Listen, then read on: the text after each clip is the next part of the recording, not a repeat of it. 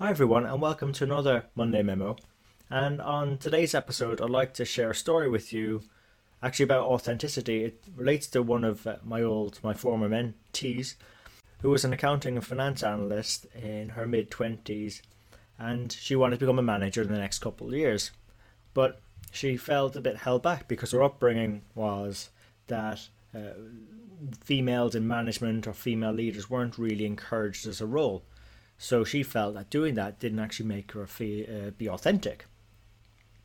Now, I suppose the first thing is, what does authentic mean? And I've always been fascinated by this topic, but you can break down authenticity into three elements. You've got the biogenic one, which is really our genes, can't do much about that. We've got our sociogenic authenticity, which is to do with our nurturing side of things. So the first is nature, then it's nurture.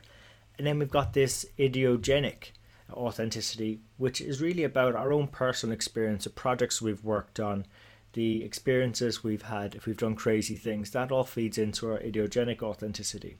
So was she being authentic or not wanting to become a manager? Well, I'd suggest she probably was, because if you think about it, it was playing to her idiogenic authenticity, as in taking on projects that she felt was going to make her a better or more authentic person. And even if she didn't, she could potentially still fall back on a default, her biogenic, her natural, or her nature, her sociogenic authenticity. So ultimately, the key to being authentic is just being aware of what you're trending towards.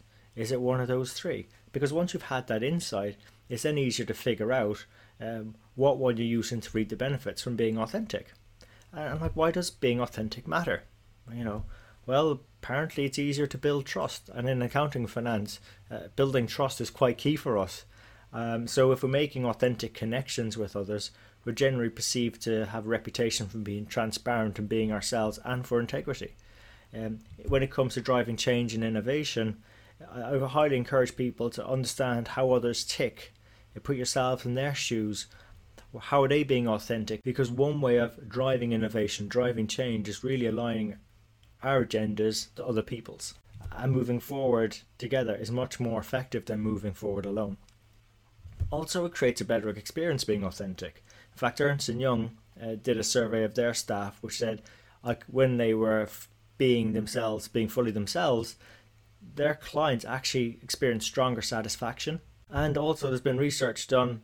Apparently being authentic allows you to live longer and be healthier. Apparently it's got some impact on the vagus nerve, and that's a component of a person's social engagement system.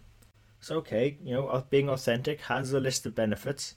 So how would you go about being authentic? Well, the first step really is just to understand yourself better, what you truly value, what sort of things resonate to you, what personal projects have you enjoyed most, how were you brought up, how were you nurtured, and what makes you tick, what's your nature. Ultimately with this first step, the more connected we are to ourselves, the better we can connect to others and achieve more of what we want. The second thing we could probably look to do is, if you think about it, good accounting and finance professionals, we connect the right dots, but we also connect with the right people. And in today's environment, in today's organizations, given we're spending so much of our waking weeks at work or in the office, well, we might as well create an environment that resonates with not only ourselves but also those around us too. So to do this, we can establish authentic connections by coming out from behind our desks, walking the floors of our businesses, talking, listening and understanding to the wants of our key stakeholders, influencing, partnering with them, delivering the outcomes that are generally aligned with their values, and ultimately adding more value to our businesses and organizations.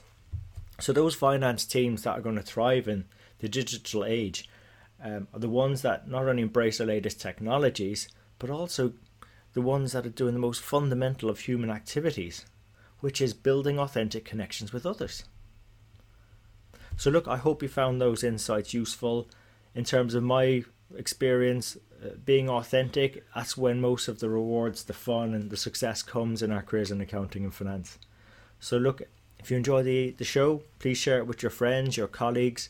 We're on all the major platforms like iTunes, Stitcher, SoundCloud and YouTube. And give it a go. Try and figure out what makes you tick, how you were nurtured, and those personal projects you enjoy doing. so you can become a more influential accounting and finance professional, solving meaningful problems for your organizations, and in turn, having a career you can be very happy with, one that's authentic for you.